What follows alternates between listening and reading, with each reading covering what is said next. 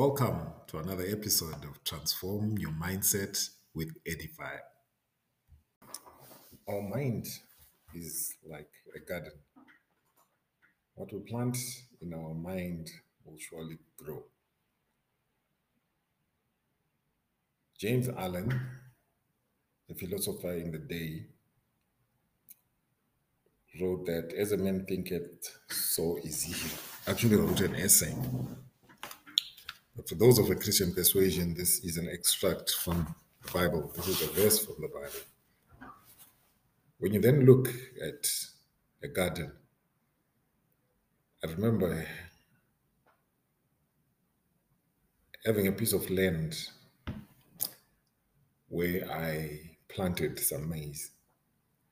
And in that season, I really got a good crop. Small patch, but it was a very good crop. Tended the garden, used to cultivate, weed, and make sure that the crop was well attended to. Like I said, it was really a good crop. But after the crop was done, I just removed the stalks and left the land fallow with nothing planted on it. One thing that particularly struck me during the time that I planted is that all the nutrients were actually going to the crop. But now I had cleared the garden and there was no crop there. But wonder above wonder, there were plants that just started growing. Some of the plants were from seeds that I had planted some time back and had even forgotten about. Some, like nuts, that probably I had just thrown into the garden without knowing. And even cucumbers whose seeds had fallen there from the previous crop. They all just started growing. But above all, there were weeds that were just growing. So it got me thinking, that is what happens in our minds. So if we plant ideas and tend to them, like the crop, the ideas will grow, will germinate, and they will grow. And we weed them out. So if you want, for instance, to start a business, to even start school, or continue with school, whatever it is that you intend to do,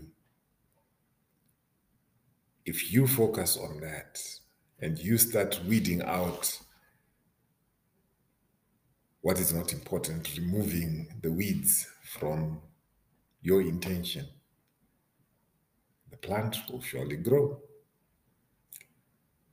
But when you don't plant anything in your garden, there's some seeds that are blown by the wind, that are dropped by the birds.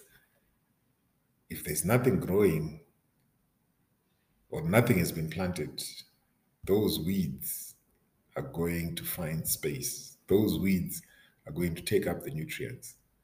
So now it could be you just join on the bandwagon of what is a fad at the time. And before you know it, your life is full of bad habits that maybe you were not even conscious of being planted as you were going about your daily life and your daily business. And similarly, sometimes the seeds that you may have planted long time ago without even knowing, they just start sprouting. What is it that you'll have? Would you rather the weeds just grow because you've not planted anything, you've left your land fallow, you've left your mind fallow? Or would you like to deliberately plant an intention and tend it so that it gives you full fruit? For me, it's a no-brainer. I believe that you can always focus on the things that you want, and you can always get them if you tend your garden. Our minds are like the garden. What we plant is what will grow. Thank you for listening to this episode of Transform Your Mindset with Edify.